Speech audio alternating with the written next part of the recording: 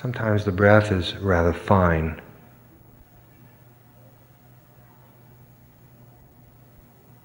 Like satin or silk. At other times more coarse. Like burlap, canvas. Perhaps it's in between. As you attend to the breathing,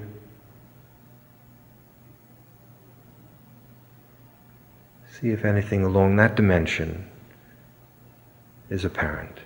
Again, without straining.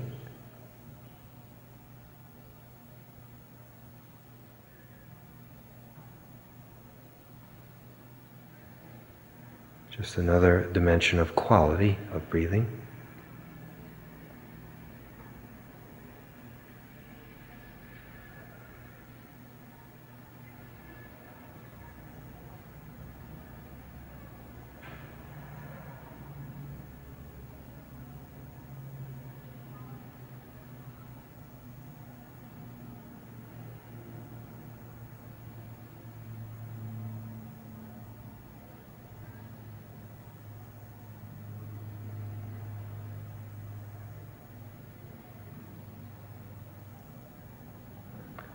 Once again, any difference between the in-breath and the out-breath?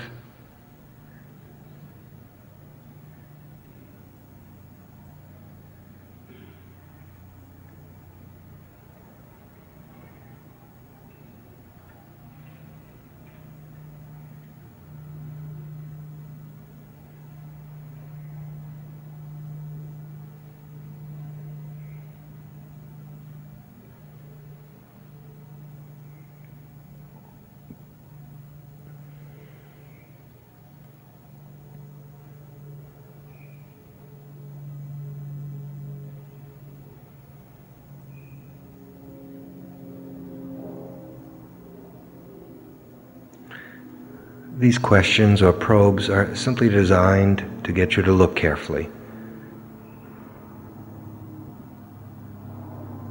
That's all. We're not saying that you should have a fine breath or you shouldn't have a coarse breath. Nothing like that. So they're simply descriptive terms I'm using to get you to come in closer to your breathing a little bit. See if you can distinguish or discern some difference. If you can't, don't worry about it, drop it, and just be with the breath.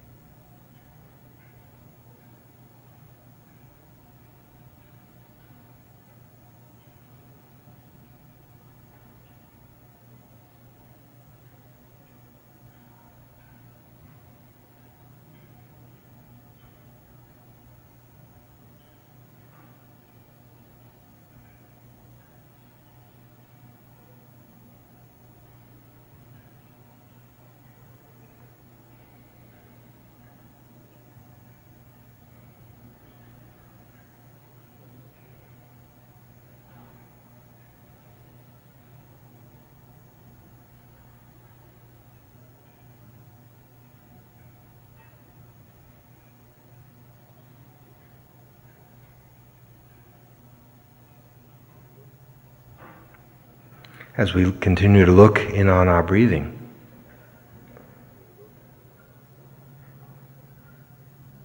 you'll see that each breath has a certain feeling tone to it.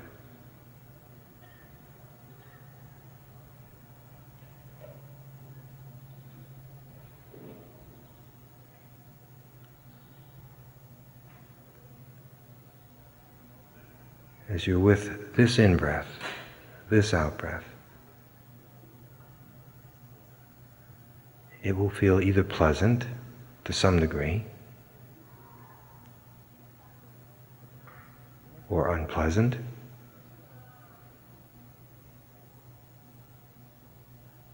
or neutral. If your mind can't find anything pleasant or unpleasant. It's neutral.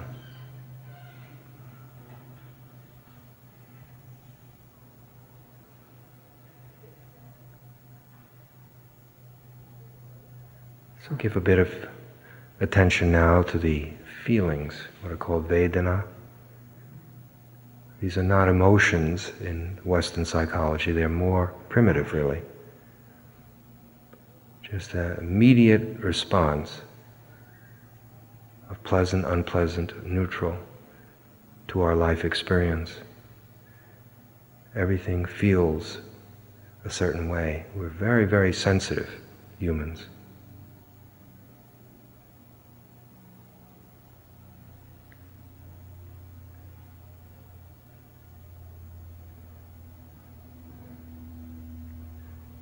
And so the breath is one of these feelings at this moment.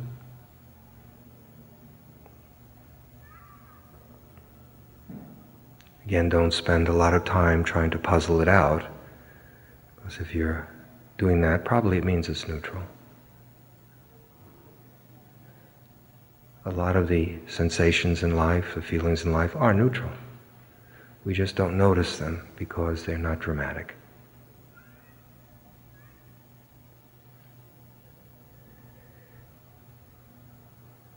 Breathing in and breathing out.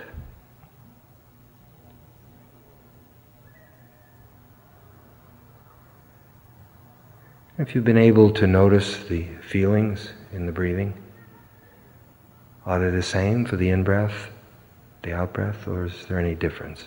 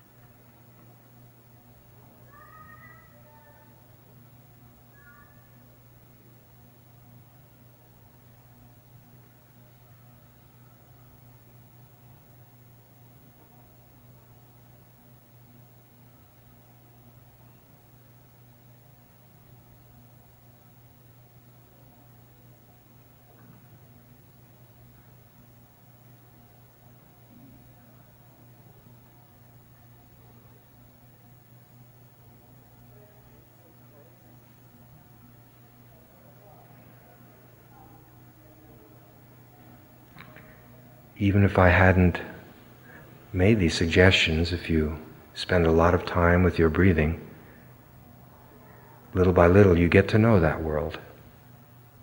Just as you get to know a person if you spend time with them. If you really listen and look. It's the same in meditation, at least in this form.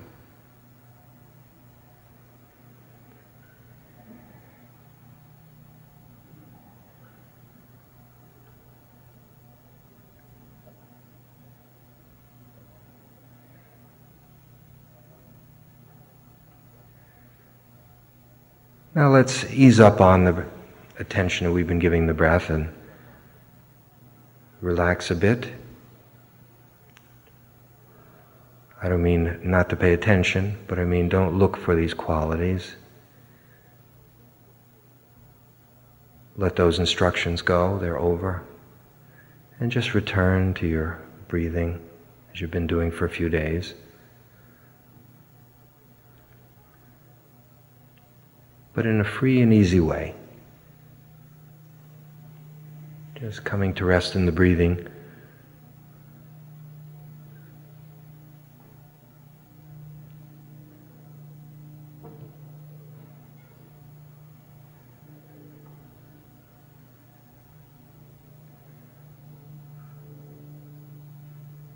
And as you sit and breathe, once again, let's pick up a bit more experience in knowing the body more intimately. Remember, in the sense of the body in the body.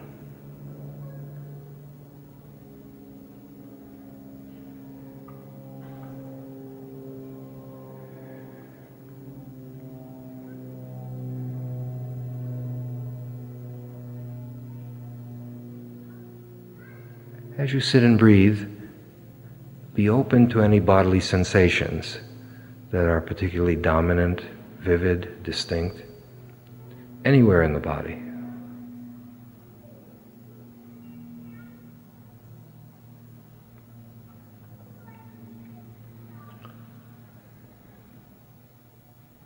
So we're maintaining a light touch, light contact with the breathing. It's not exclusive, the way it has been for a few days. It's happening anyway. And as we sit and breathe, we're also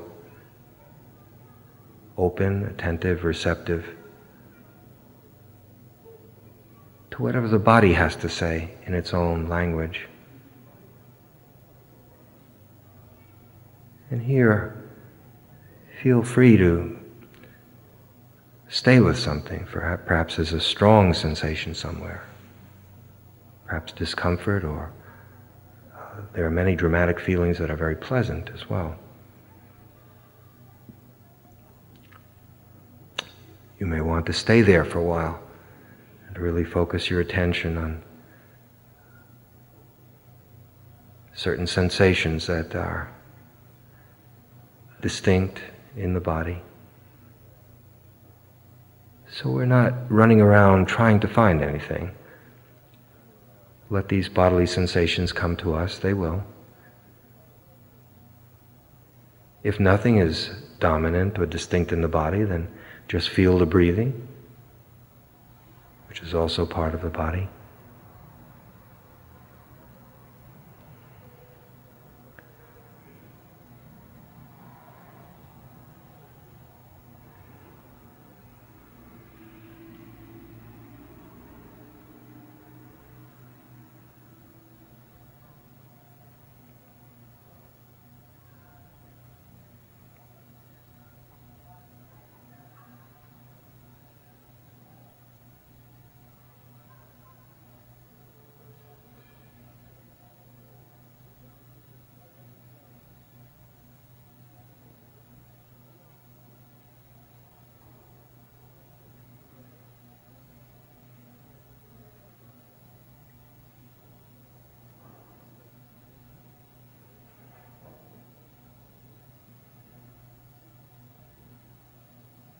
Feel free to stand up as you have been standing up, and continue this practice. As you stand and breathe, bodily life goes on.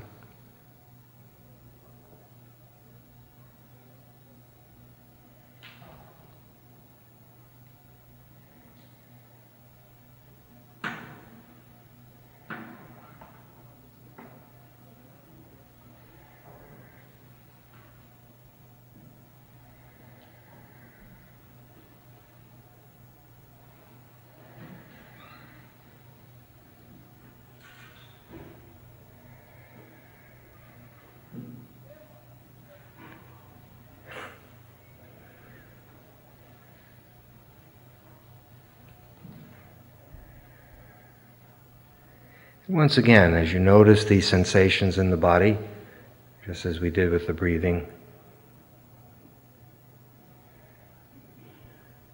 these bodily sensations will feel a certain way. They'll either be pleasant, unpleasant, or neutral. It's not something you have to do a lot of thinking about. It's pretty obvious. And if it's not, it usually means that it's neutral.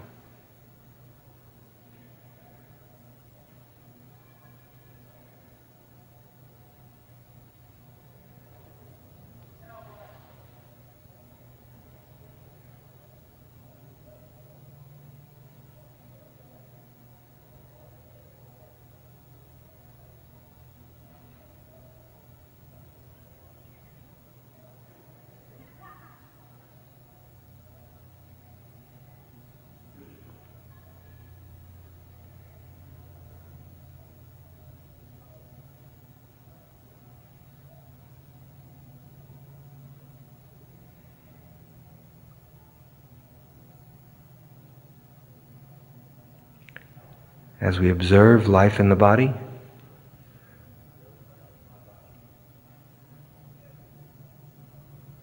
life in the form of a body. Perhaps you can also begin to see the law of impermanence at work, anicca. It's a term you'll see over and over again if you read books on the Buddha's teaching. Change, impermanence. Everything is inconstant. Or put another way, in constant flux.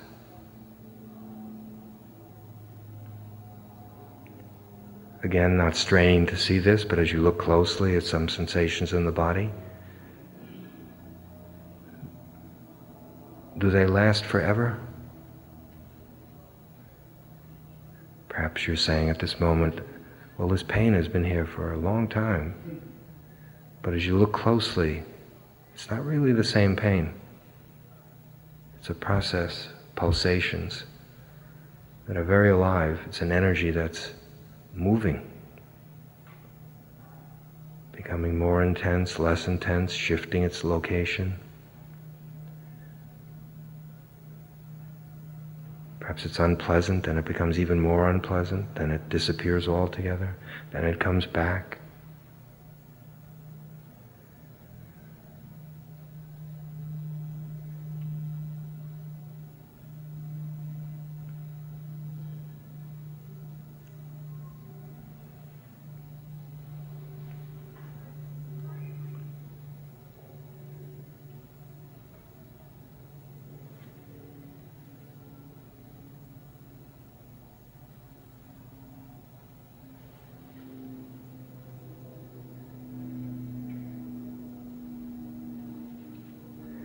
Just about 5 minutes more to this meditation.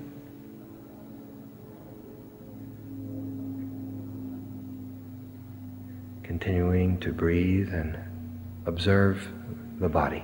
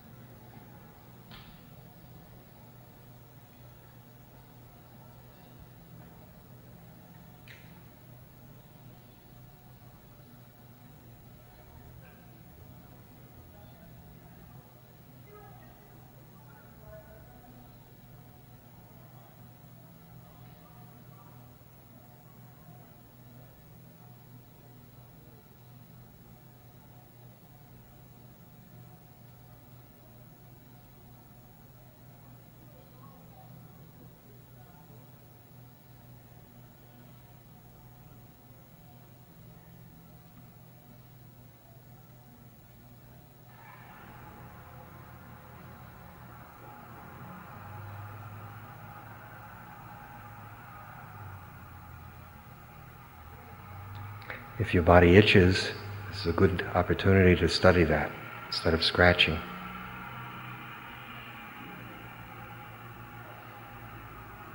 Unpleasant sensation.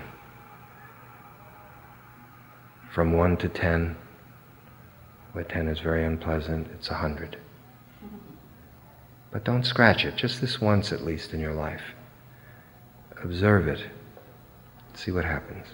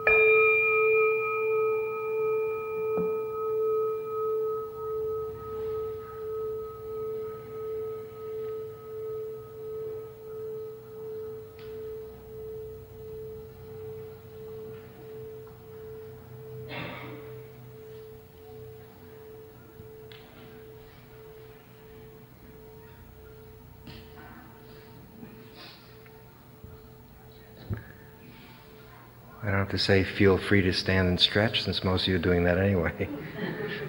Yeah. Feel free to sit down and make yourself uncomfortable again.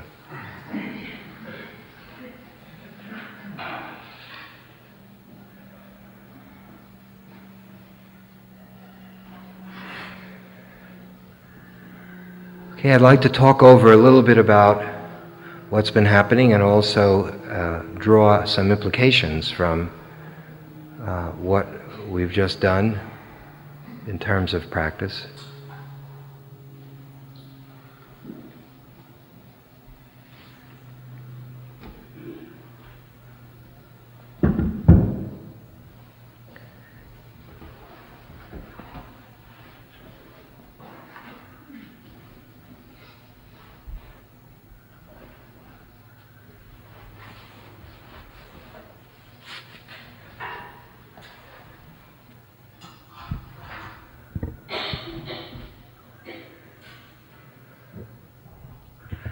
I think it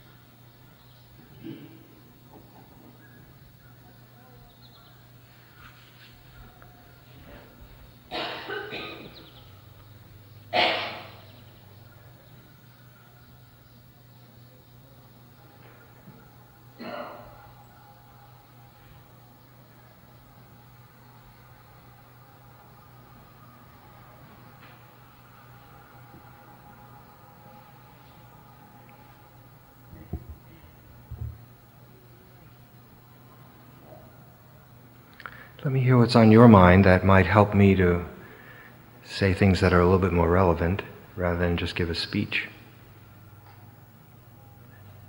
I mean, if there's nothing on your mind, I'll give a speech. Yeah.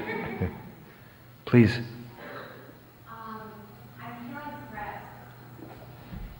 feeling depressed. Right. It came on after the first meditation, I guess, after lunch. Mm-hmm. Just sort of an overwhelming feeling of, is that all there is? What do you mean, is that all there is? I don't know. That's just, You mean to life or to this practice? yeah, Yeah, what? the practice. Oh, okay. It's the first time that I've felt that, and after I did the walking meditation, it was alleviated. What do you want from practice?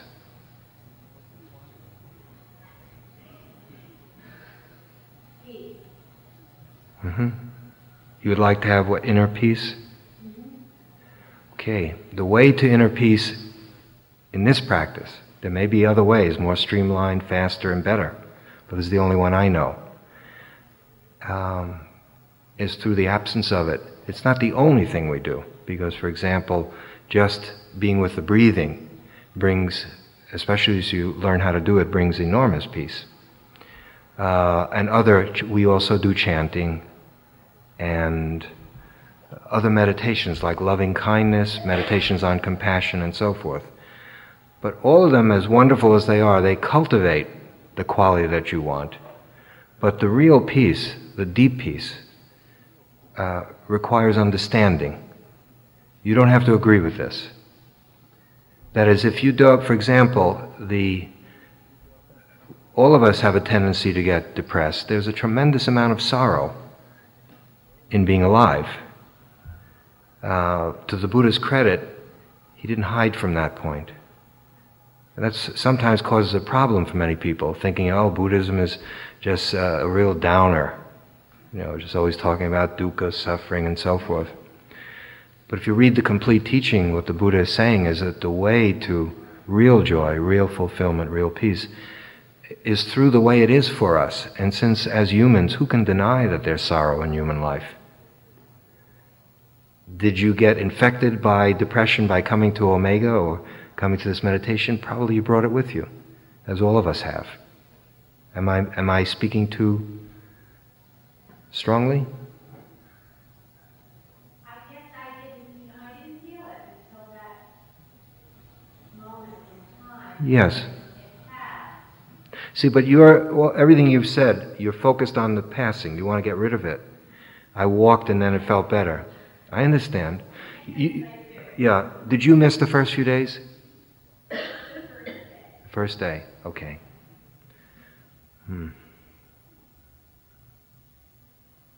See, that's why one of the reasons I didn't want to do a sampler is you have to sort of...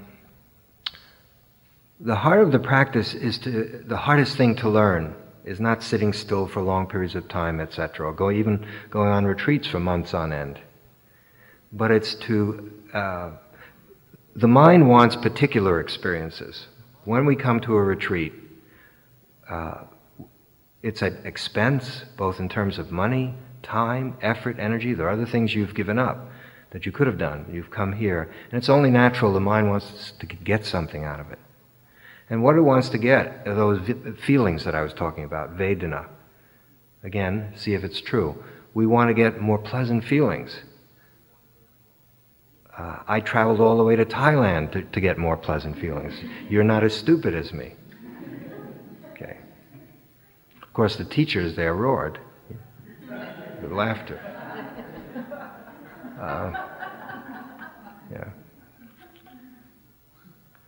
So the peace that you're talking about, I mean, a peace worthy of its name, substantial peace, requires that we get to know ourselves as we are, self-knowledge. Self-knowledge includes the whole aspect of what we are as a person. If you were really committed to understanding yourself, and I don't mean just thinking understanding, but really intimate and direct understanding, then you can't say, I mean, you could, but it wouldn't be real understanding. You say, well, I want to know this aspect of myself, but I'm not interested in that. That's what we're already doing. Many people are quite facile and articulate in giving their story with this happened to me and all the things that happen to us.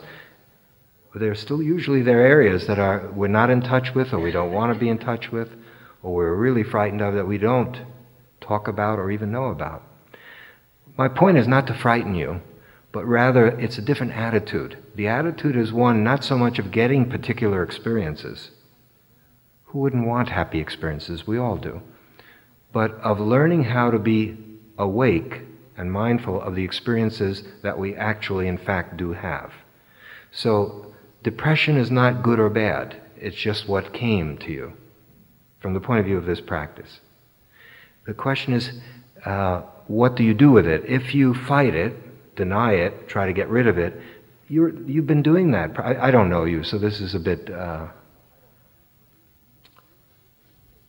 something or other. Help me out. Presumptuous. When my mind gets quiet, I become a dum-dum. Okay.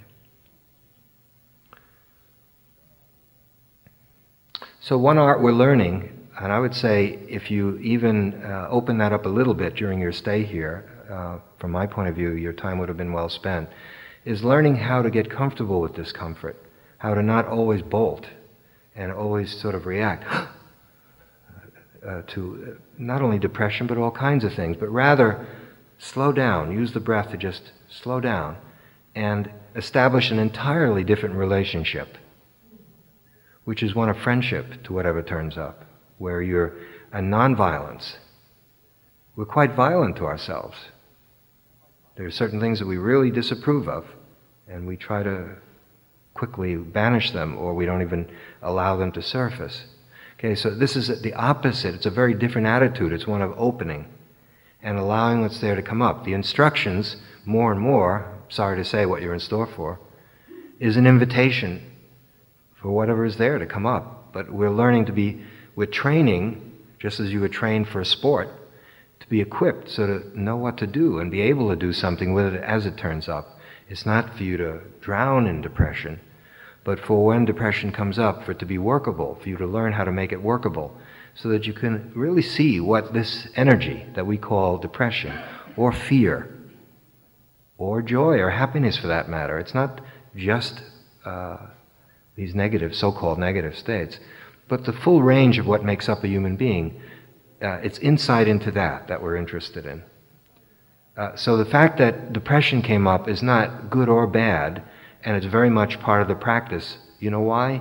Because it's what your life was in that moment, that's all.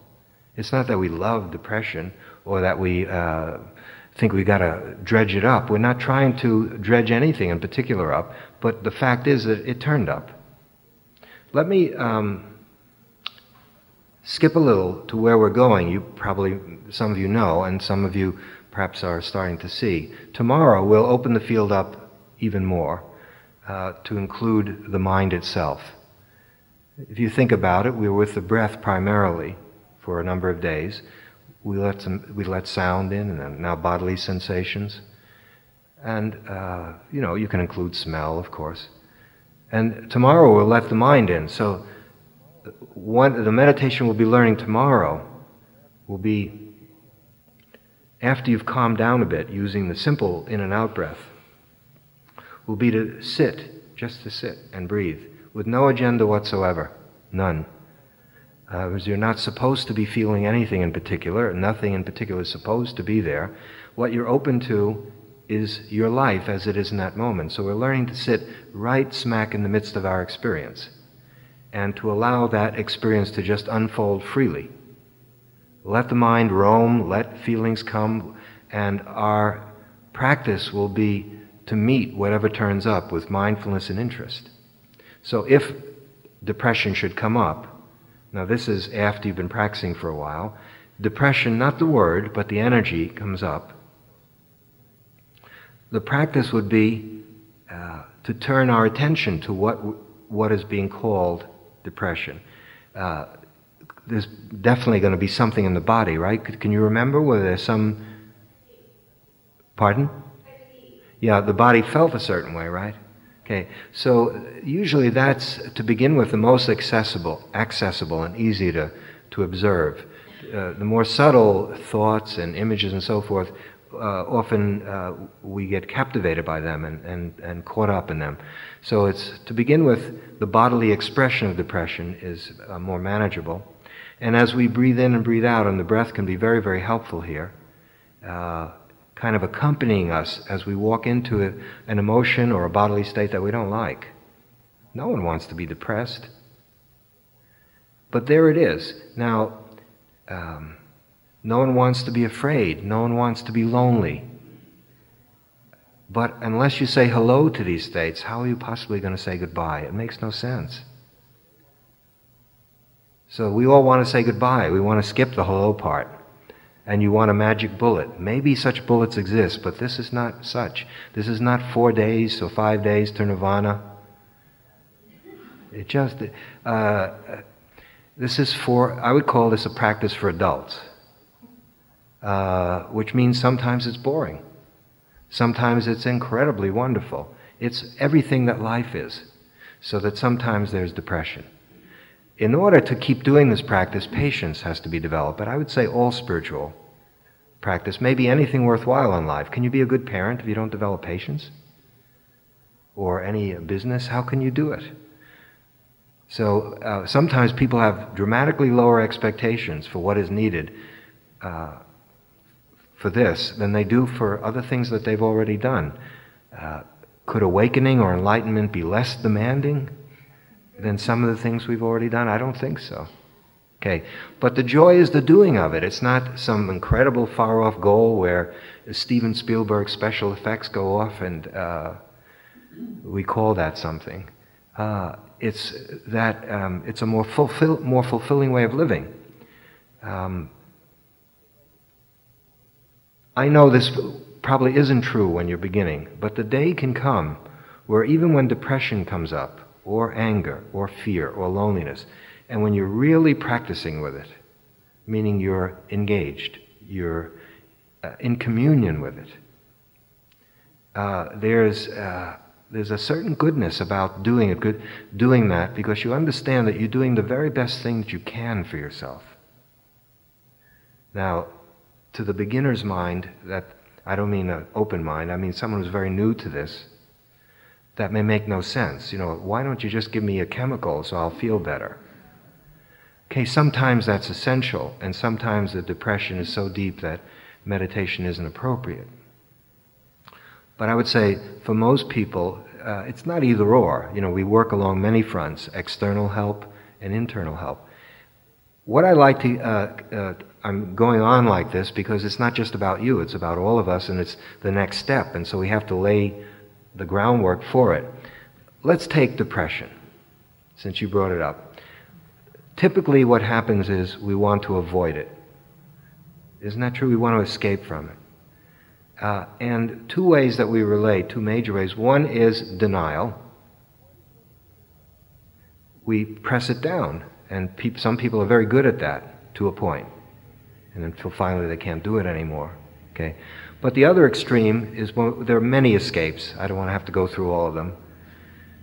You all know them. They're an elaborate network of escapes that we have. The other one is when we drown in it. That is, we are just deeply depressed. That means we've identified with that energy that visited you. That's probably what most of us have been doing anyway, without any training in meditation. We don't know that there's another option. So we're caught either between on one extreme, denial, suppression, evasion, escape, coping with, all that family. And the other one is helplessness, where we're just totally identified with it, and as a result feel tremendously depressed, and then can make a statement like, I am depressed, I was very depressed. Now, so these are the two extremes. The practice is neither. The practice is right here in the middle, where if the depression is out, we let it out, and we attend to it. We bring full attention to it. It's also not detachment from it, as some people think. Although to begin with, you may find that that's the only way it can be manageable. Sort of you create an observer who's pulling away from the depression, who's observing it. That's on the way. To begin with, we're rather self-conscious about meditation anyway, so there's a self-conscious meditator doing it. But with practice, that falls away, and there's just an intimate observing of the energy of depression. When you do that, when you're able to do that, you see it for what it is. It's a kind of energy. It arises, it passes away. Moreover, it's not self. This part is confusing, especially if you've not read or heard these kinds of teaching. It's an energy that comes and goes. Now, if you identify with it, attach to it, then you make self. Then it really, it may as well be you, because you've attached to it, and then that dramatically amplifies whatever the depression is. It makes it much worse. So our art is a kind of participant observation. We're not trying to pull away from life. Quite the contrary, we're learning how to open up to life. But to be able to do that in a way that's skillful, now to begin with, if depression comes and you're a beginner and you can't do what I just said, fine, I understand that, you probably can't. So then it's best to pull off to the side, perhaps do loving kindness meditation, or to do some walking meditation as you did. That's not wrong. Some skillful way, since if you try to observe it, as I just mentioned, you may not be able to. And what will happen is, it'll be an exercise in futility. You'll just drown in the depression. And that's not going to help anyone. Certainly won't help you. But little by little, the day comes where you see that no matter what turns up, it's workable. You develop that confidence in yourself. That comes out of a sincere commitment to practice. It's not a hobby. This is not a hobby. It becomes more and more a way of life. Again, I'm not trying to turn people into Buddhists, whatever that might mean to you. I don't think the Buddha was a Buddhist. Dharma is a little different. What it means is understanding the lawfulness of the way things are. So we're developing a calmer, more concentrated mind, so that it would be able to look at that state that you just brought to us, and to be able to see its nature, to see deeply into it. And as you're more able to see that, at least in theory, until you've seen it for yourself, when you begin to see that it's an energy that arises and passes away, it's kind of impersonal. You didn't ask for it, but there it is. You don't own it. It comes and goes when it wants to. As you begin to see that, it starts to lose its power. Mindfulness itself is a power. Think of like the sun shining on a flower and the flower opens up. Mindfulness is a force. It's a very subtle one. You could say invisible. But when mindfulness is directed to something, the energy of mindfulness, let's say, touches depression or fear or loneliness, or add whatever you like. And what happens is there's a transformation. A lot of the energy that's trapped, let's say, in fear, frozen there, sometimes for many, many years, the mindfulness touches it. That means full acceptance of it. Allowing that energy to flower, meeting it, seeing its nature, its impermanence. What happens is the energy that's been held captive in fear, depression, loneliness, anger, and so forth is released. And then it's just free energy for you to use, to live with. Does that make any sense, at least in terms of the words? When you said that's all there is, help me understand that.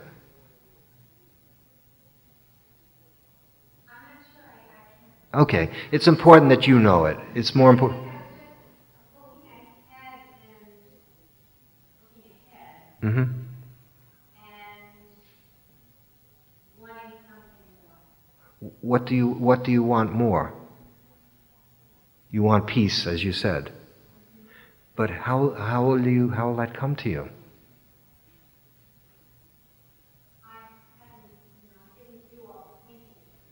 Okay. And are you rather new to insight meditation? To Vipassana meditation? Okay. Anyway, I hope it gets a little clearer as we go on. Please. Well, in the case of depression, it seems to me if you stay with it, you can explore the nature of it. But I don't understand that can be any expectation that you'll understand the causes. This is not about that kind of understanding. That's it. Yours is intellectual understanding. But for instance, I might, if I wanted depression to go away, you aware of situations. Yes. For example. That what? Bring it about? That bring it about. Yeah. Okay. How would that happen? Yeah. Wisdom, some of wisdom is understanding our limits. So if you start to live a mindful life, you start to see how you actually live. And some of that could include avoiding situations that produce it. But that is still not the uprooting of it. Do you feel that there's no possibility of uprooting? See, the main thing to uproot is the attachment that we have to these states. It's not the state itself. We don't have control over what's going to come to visit us. But our relationship to it makes all the difference in the world. So that if depression comes and we attach to it, fighting it is attaching to it. Also, swallowing it is attaching to it. Then not only is there depression, there's torment. Okay, so that if depression comes, and we can see it as just like a rainy day, oh, here's depression. We're not necessarily suffering as the depression is there. It's just that kind of mind state. Now, but it's also true with practice, unless there's a deep biological reason, that it seems to thin out. Because if people have been practicing for a long time and they're still very, very depressed,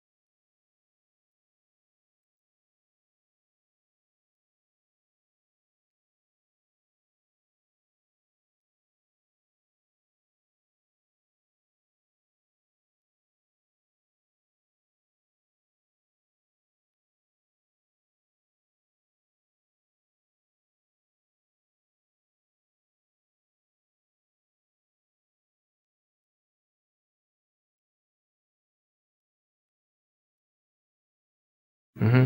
What is there, like, what do you recommend The- to just notice that you're attaching? yeah. You see, it's a different feeling altogether. It's like you're like watching it, and then suddenly before you know it, you're in it. Like there's a slump. Yes. Actually, to begin with, it often is like that. You go in and out, in and out, in and out. But isn't it very different when that observation turns to some attachment there? It feels very different. So then what we would look at is attachment. By the way, okay, I was going to sum up all of the Buddha's teaching in just a few sentences. Reader's Digest version, Book of the Month. Is that still going on? Or just my childhood? Yeah. Yes. Is that clear? Some of the most important work to be done, look, the practice is about liberation, and it's liberation from attachment and clinging. That's what produces the suffering. So everyone's in a hurry to get liberated. But what they don't understand is, first you have to understand what attachment is. In fact, if you get to know what attachment is, that I'm saying 60%. I don't know where I came up with that percentage. Let's just say a fair amount of your work is over, is done, because we haven't begun to do that.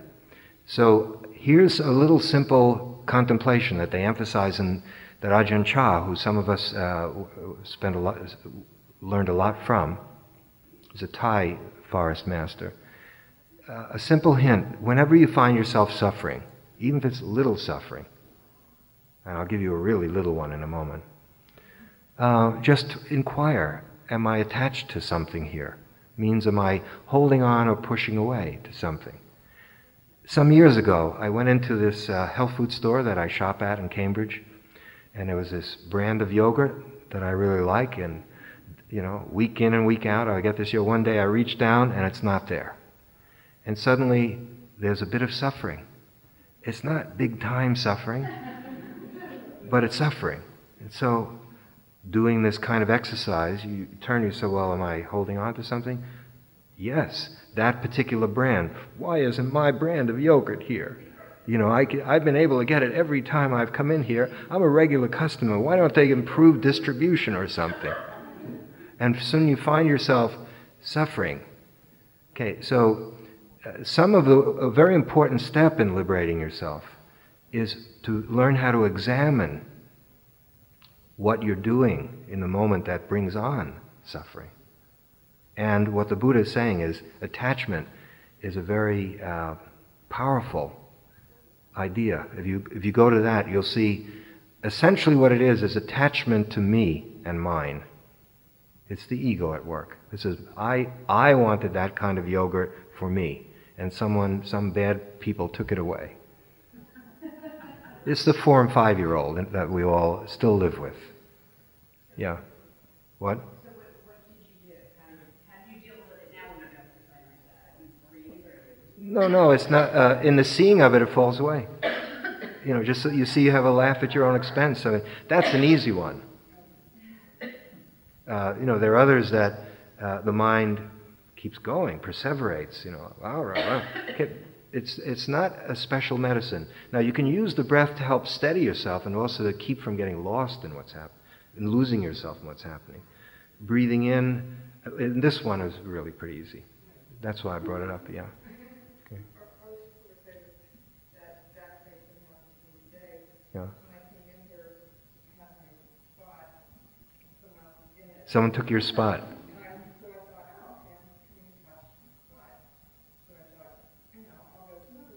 Right.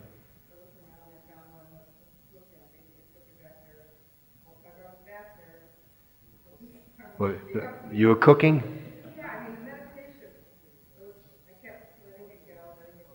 You weren't really letting it go. You were pushing it away. Yeah.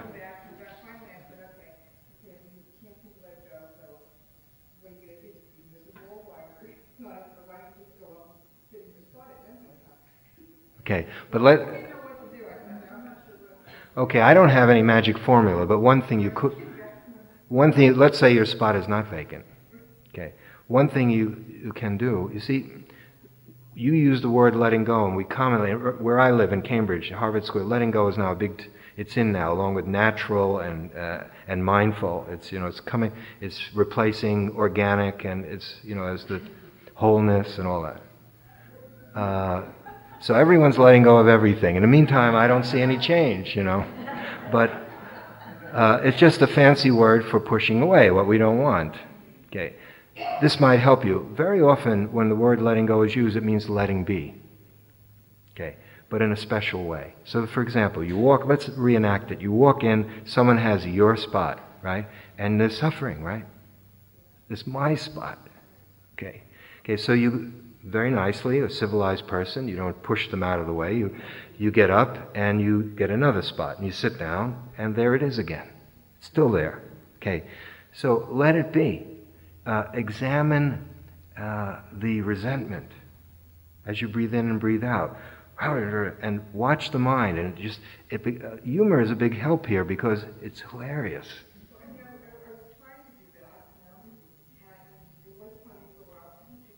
Wouldn't go away, would it? I didn't know whether I should just stay there and just watch it not going away, or whether I should just come back. Come back to where? Well, oh, okay. Look, if you can yeah. Yeah. Yes. Okay, but remember, it's letting it be with mindfulness. It's not just to drown in your resentment. It's to learn. And you see what it takes to get you to suffer. Yeah, it doesn't take very much. And so as you start examining it, now some of it is harder, of course. Deep attachments that we have. Yeah. Okay, please. I'd like if you could say a bit more about two concepts that you use a lot. Both how you can recognize the states when you achieve them. And which states? I'll tell you in a second. And also give examples from your life that might illustrate it. One is clarity, the other is mindfulness. Okay. I'll start with, to me they're the same. Can you pinch yourself right now hard? And can you feel it? Can you really feel it? You just answered both. Did you feel it as you're doing it? You were mindful of the... What does it feel like? Is it pleasant, unpleasant, or neutral? It's slightly unpleasant. There you go. Look. Okay. It's not... That's what it is. You just did it. Maybe when I think about it, it will help. What's there to think about? Thinking about it takes you further away. That's the problem. Too much thinking. Really. That's exactly what I'm trying to get my hands about, or my mind about, I guess. How to understand a state, not something as concrete and physical and small as being pinched, but the kind of things we're talking about. Like depression. Like depression, or simply when you're doing the breathing, the calm exercise, and you're feeling very calm. There's no difference between really clarity and sleepiness. You know it just pops in your head. What is it that clarity is kind of a visual thing? It's a metaphor, but You're too intelligent for me. This is for simple-minded people, this practice. Okay, well, go ahead. More examples from your own experience about areas where you weren't clear, you achieved clarity, what that meant, or mindfulness would be something I think would help a lot. Okay, it's not different in principle. I'll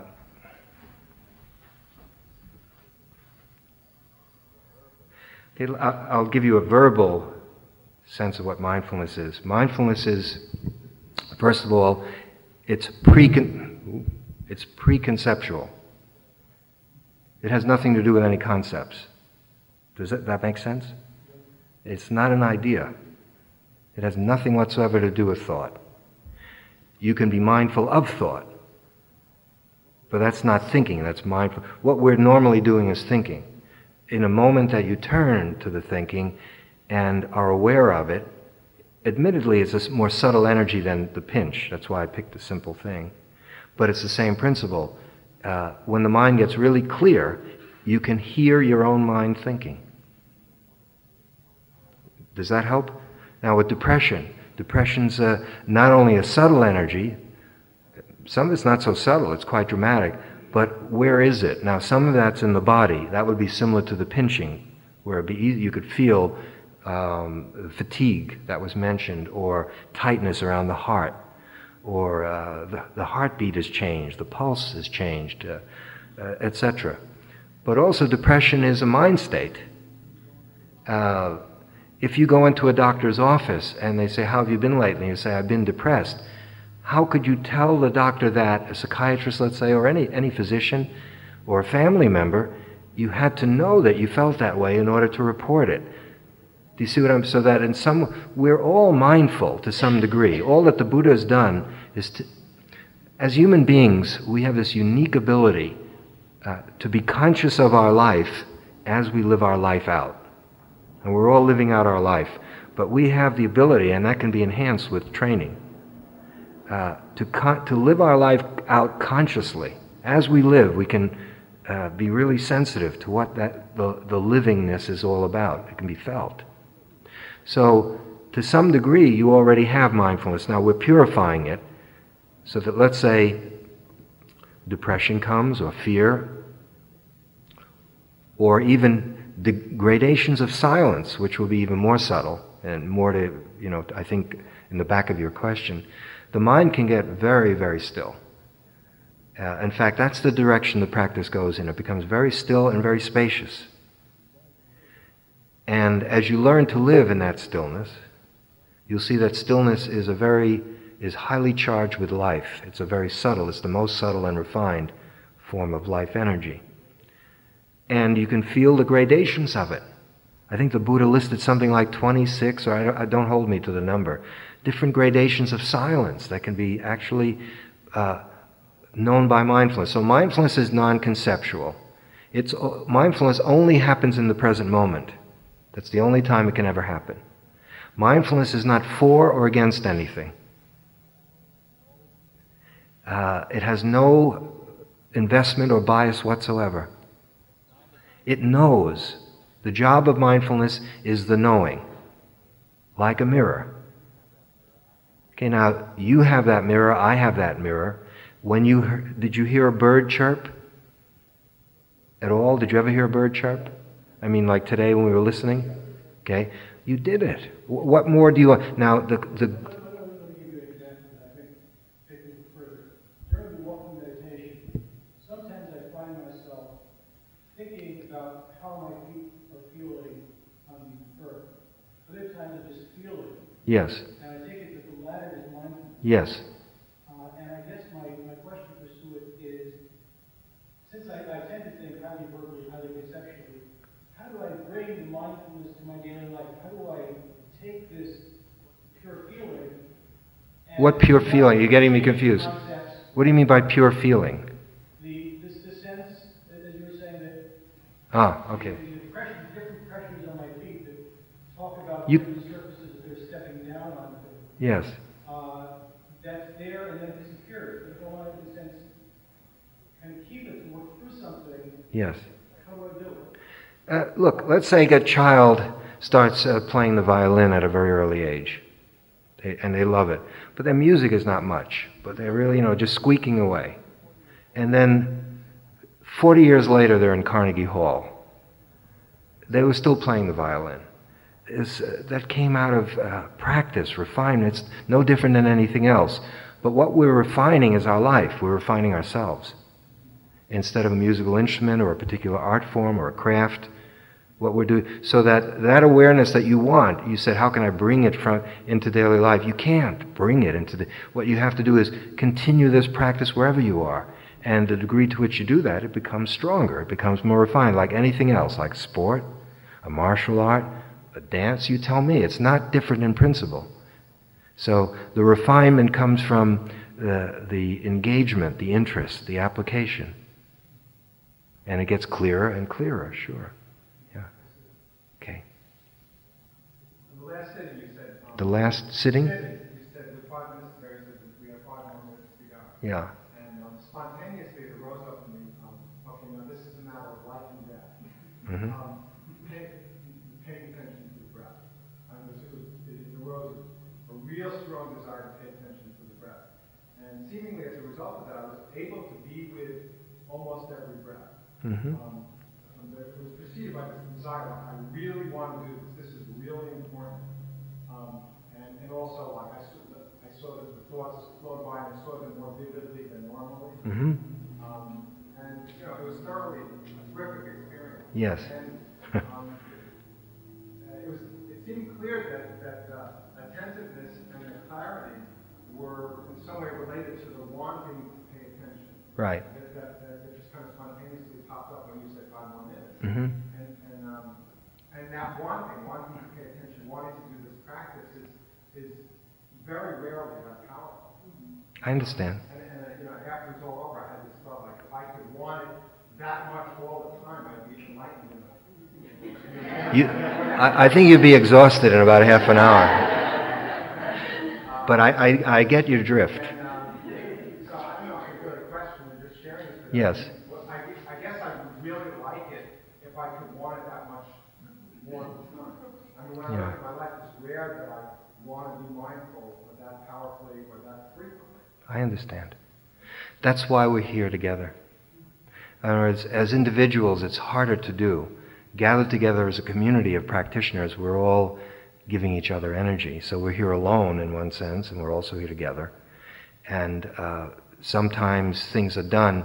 There are particular meditations to enhance that. For example, there is a death awareness meditation, where literally you're helping people understand they don't have forever, assuming they were already on this path and they already care about it. It's not something I would do with beginners, because people would just perhaps become morbid about, what happens is the preciousness of life comes up. But that can come to anyone from any kind of thing. It can happen as a result of the death of someone.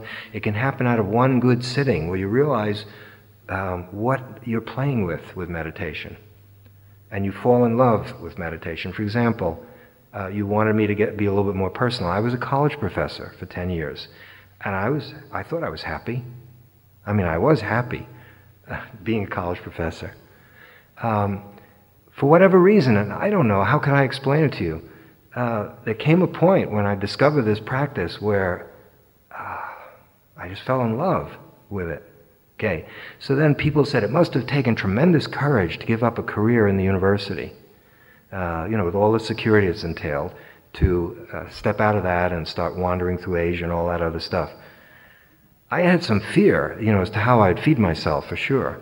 But I don't think it didn't take that much courage, because to not follow through on that, I would have felt like an idiot, because I found what I really love to do for me. I'm not saying that it is for you. So that's how that doesn't mean that every day I feel that way. I don't. It goes in and out and up and down. But by and large, I'm really interested.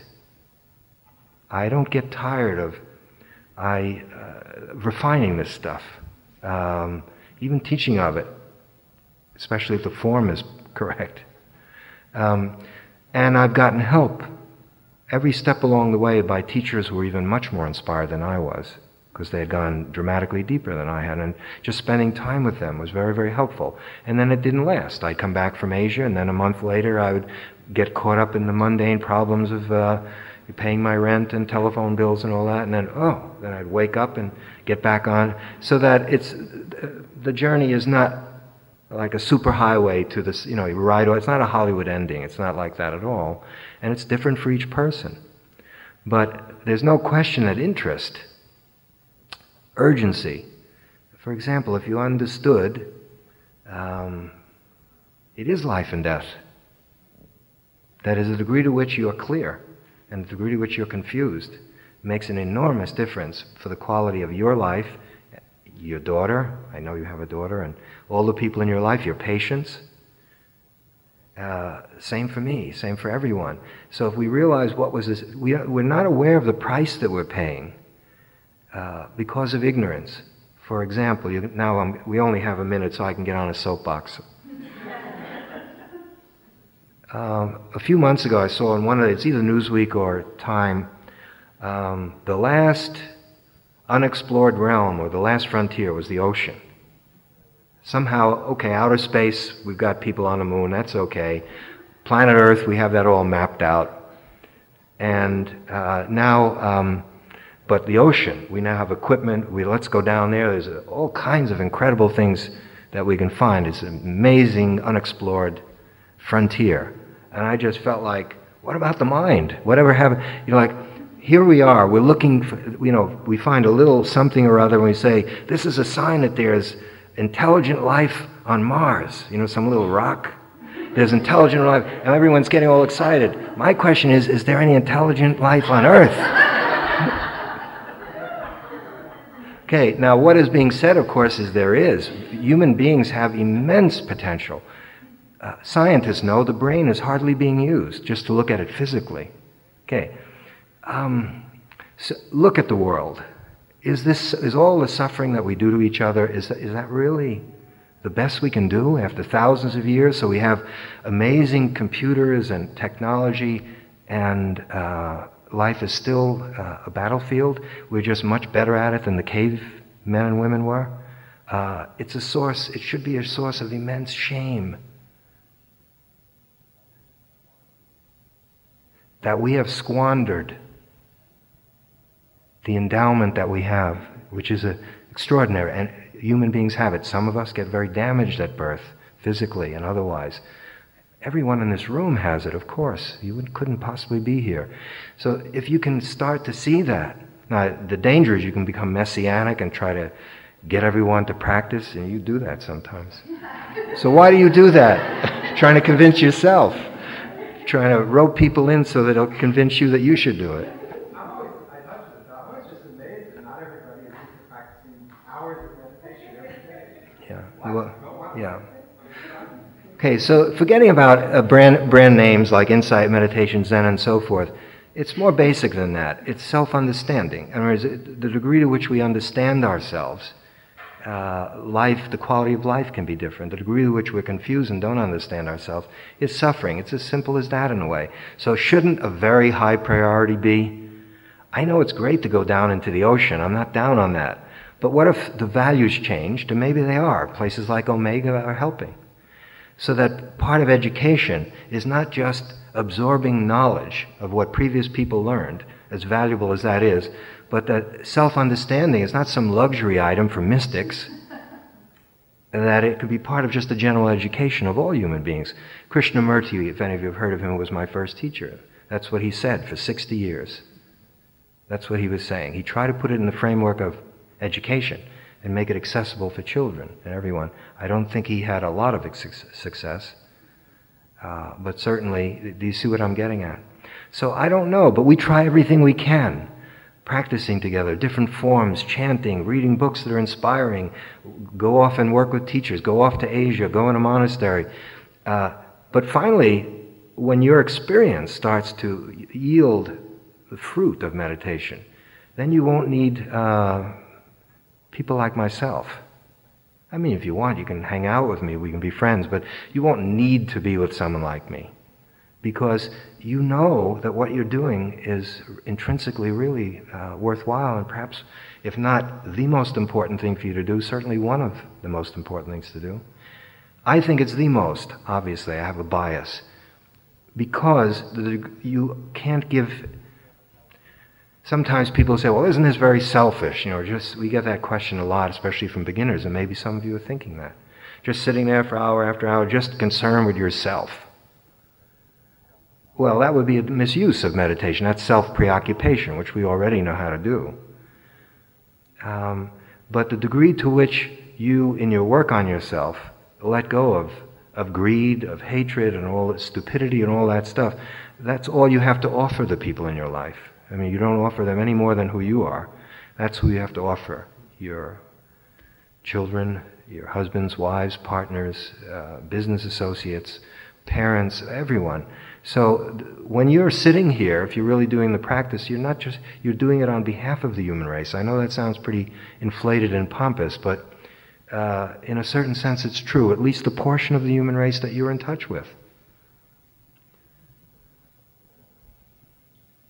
Could we have a moment's silence, please?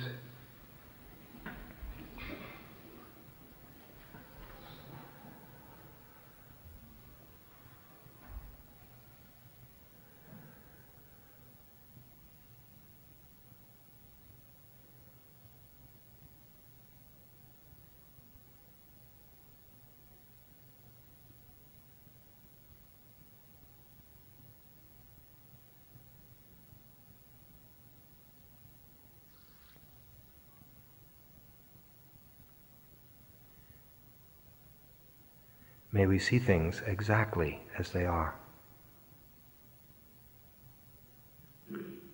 And may such clear, direct seeing free us from all forms of limitation.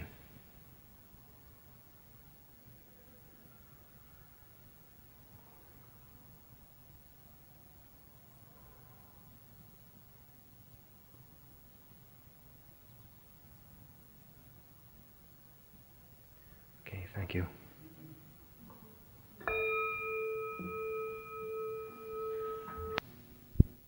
Meeting with friends and so forth. Yes? I meditated back in my cabin. My roommate is in silent retreat. And I found my time spans, because I wasn't with the comfort of the group, that I couldn't sustain such a lengthy period. Even though I would try, it would like dissipate after maybe 15 minutes. I understand. That's why we're here. Yeah. It's really as simple as that. Yeah. Yeah. I was just wondering what the minimum amount of time you believe is necessary for each day to get. Oh, so let's talk about stuff having to do with practicing once you leave here tomorrow, as we get close. But any questions about your day? There's a daily life here. You know, the one advantage of most retreats are total silence. Here we have silence plus a lot of people doing other things, and so we can turn that around and learn an aspect of the practice that usually you do when you go home. So if there are no questions on that, then we can move on, but I just want to make sure that that's touched. Yes? I just find that, I do try and use mindfulness all the time. It's very similar to meditating in that the mind wanders all the time. Right. And then I grab myself back. Don't grab so hard. That's all, yeah. But it's very similar. It's not, I haven't found it. In principle, it's exactly the same. Someone's speaking to you, and suddenly the mind is in Toledo, Ohio. And you're looking and smiling, or your mind is rehearsing what it's going to say. The only difference is now that we start to notice these things. So you begin to see that you're not fully listening. And in the seeing of the not listening, true listening is born right in that moment. So yes, in principle, it's paying attention and notice how we're not. Coming back, that's what I meant. The reason I say don't grab so hard is that we're going to have to come back so many million times that we better learn how to do it gracefully. Otherwise it becomes grim. Yeah. Now, as the attention gets steadier, of course, the mind wanders less, so you don't have to do, maybe we'll cut it down to 100,000, something like that. Yeah. Please. I came back in the evening and I tried sitting on the bench. Yeah. Someone borrowed me the bench, and it was so different because I didn't have this bodily discomfort. Mm-hmm. My knee didn't hurt me, and the time felt much shorter. For the first time, I could much more focus on what was going on in the mind instead of the discomfort in the body. Mm-hmm. Maybe you should get a bench. Now it's something else to buy. Sorry.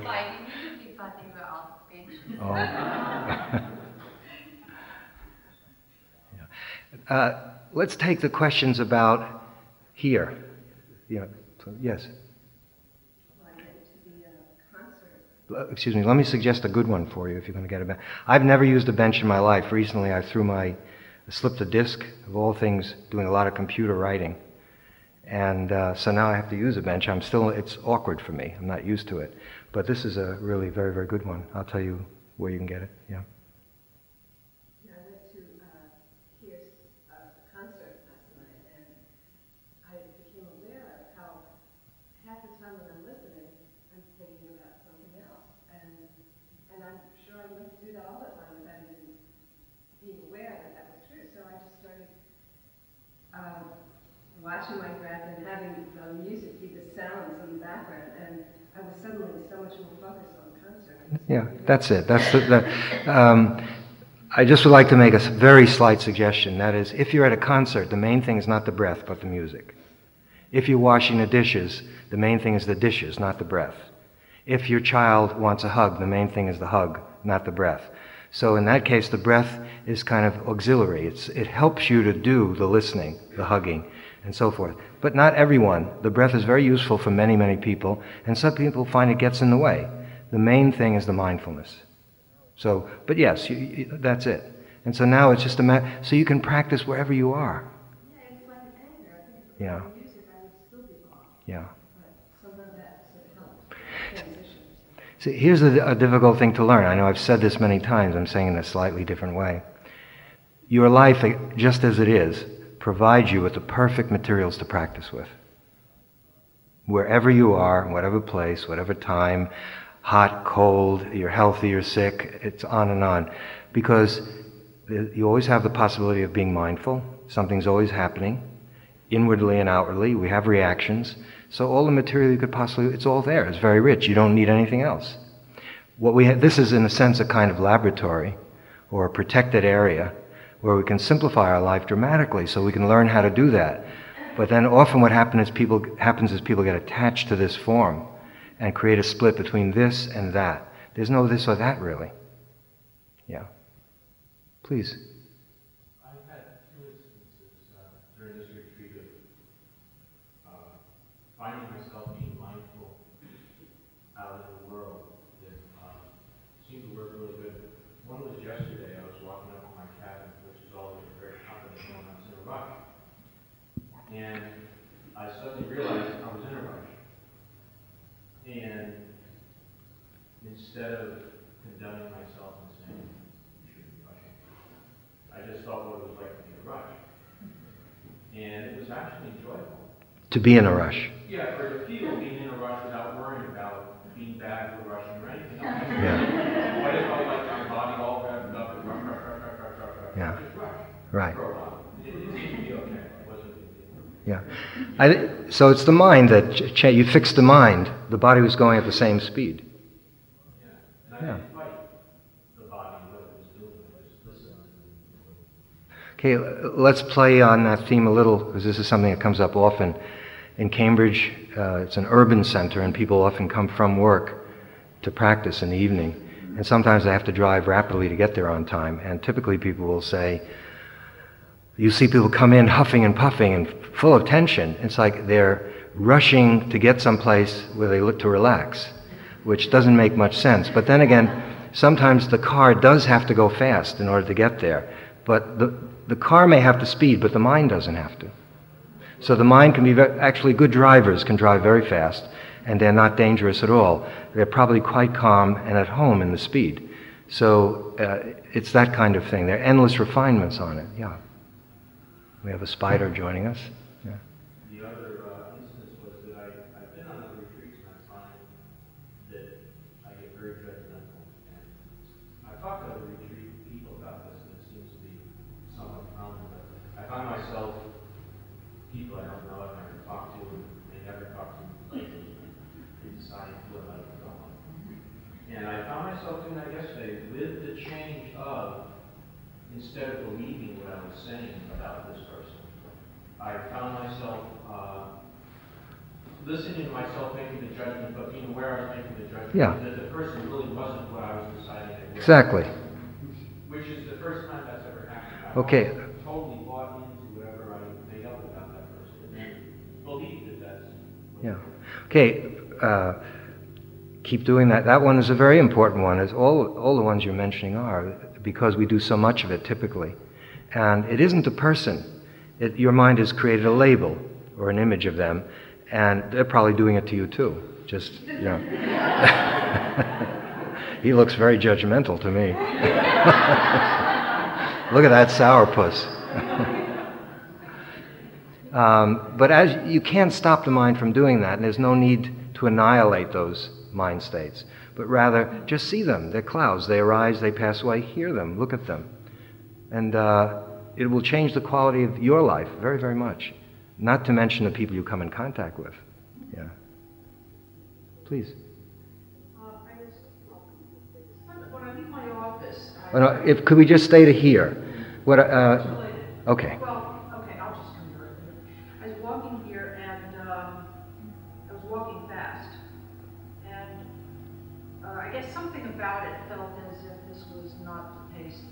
It felt automatic. Something was carrying me, but I didn't really need to walk at that pace. And what I normally do is just stop and then somehow try to sense which speed I need to go and then pick up at a slower speed.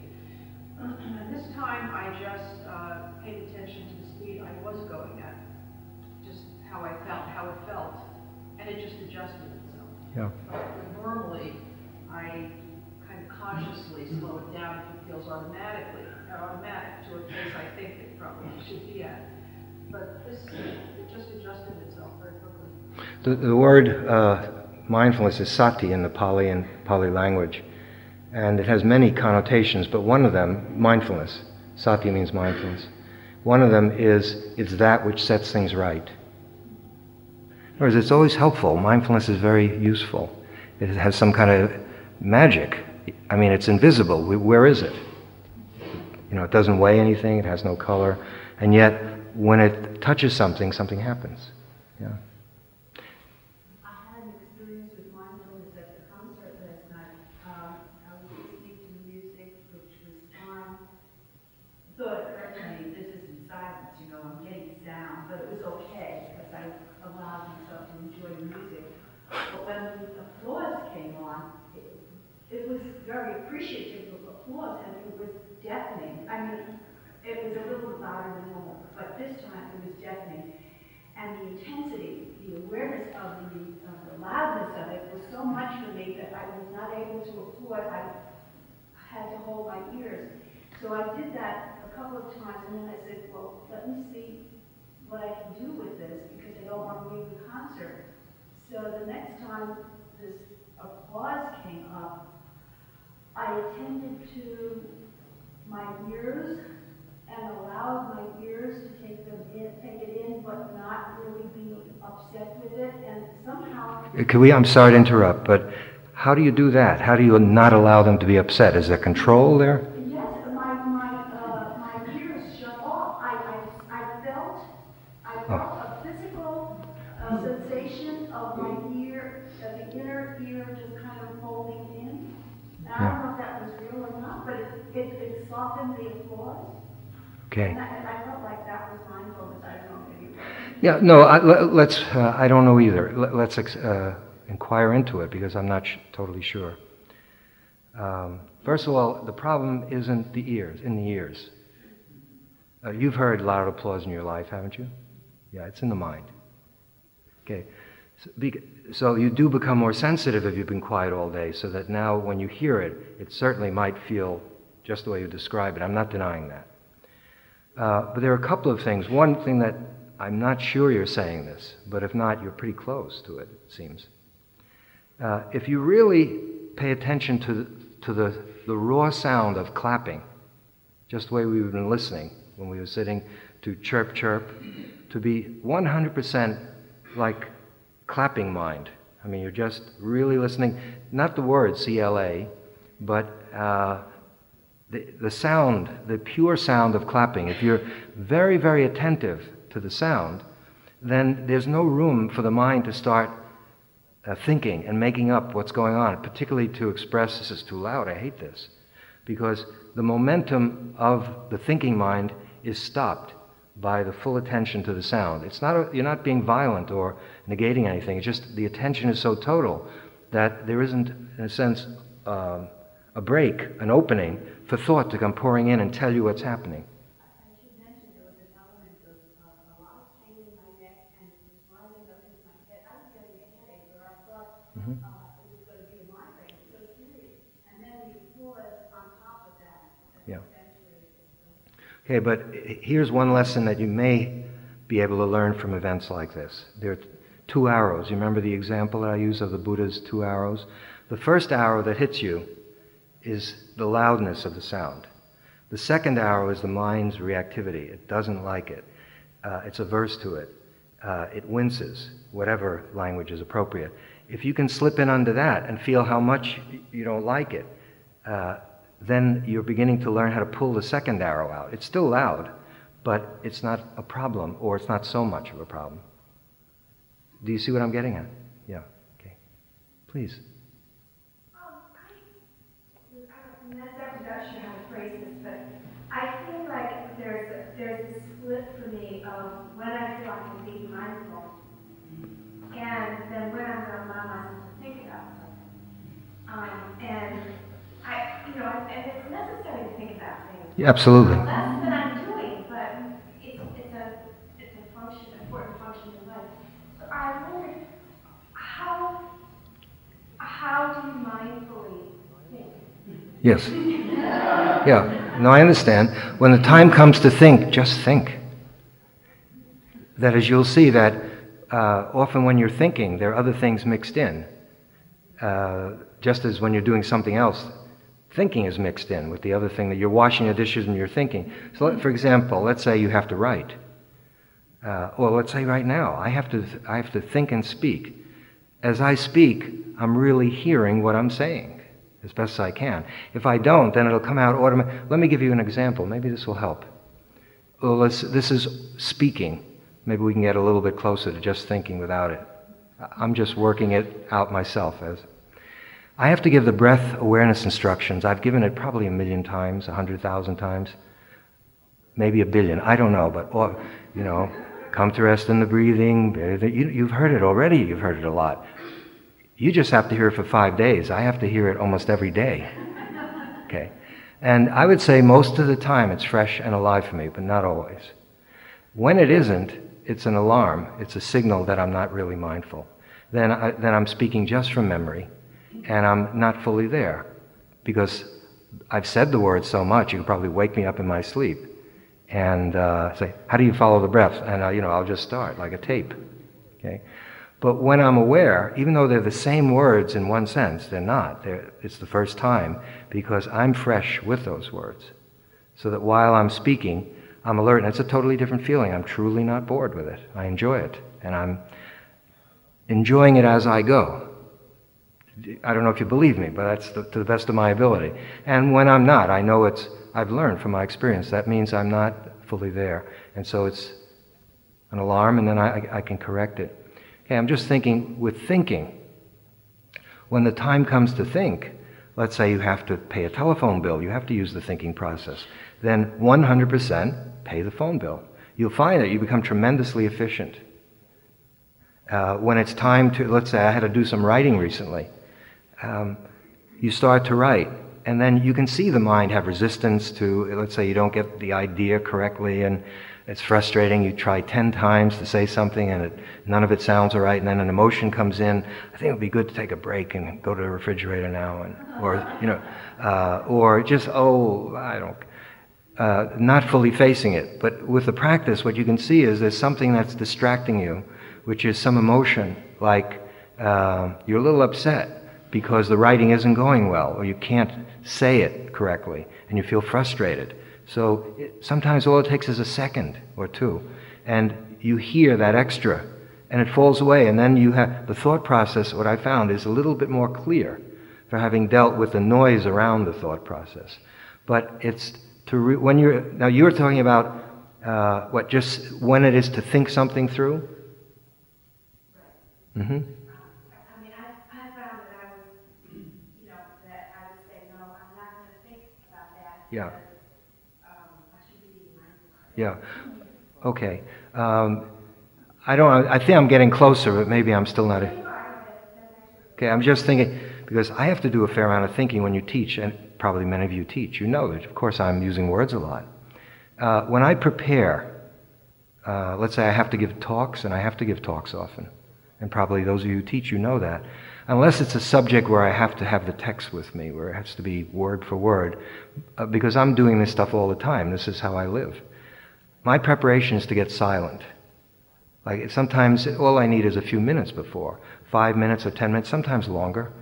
And then out of the silence, it seems like even if you roughly know what you're going to say, the silence is just a wonderful preparation, and somehow the thinking is just so much more clear and creative, and things come that you didn't even think of, So silence is a very wonderful energy, and maybe we can talk a little bit about that later on. I think the important thing that I would like to stress, based on your question, is if you go to meditation circles, certainly if you go to Vipassana circles and Zen, I don't know the Tibetan situation as well, but I assume it's probably similar. you might come away with it thinking that thinking's no good. Thinking is bad. And that's not really the message. Thinking is not good or bad. The problem is, before we've examined our mind, we're enslaved to thinking. Because we don't really understand what thinking is,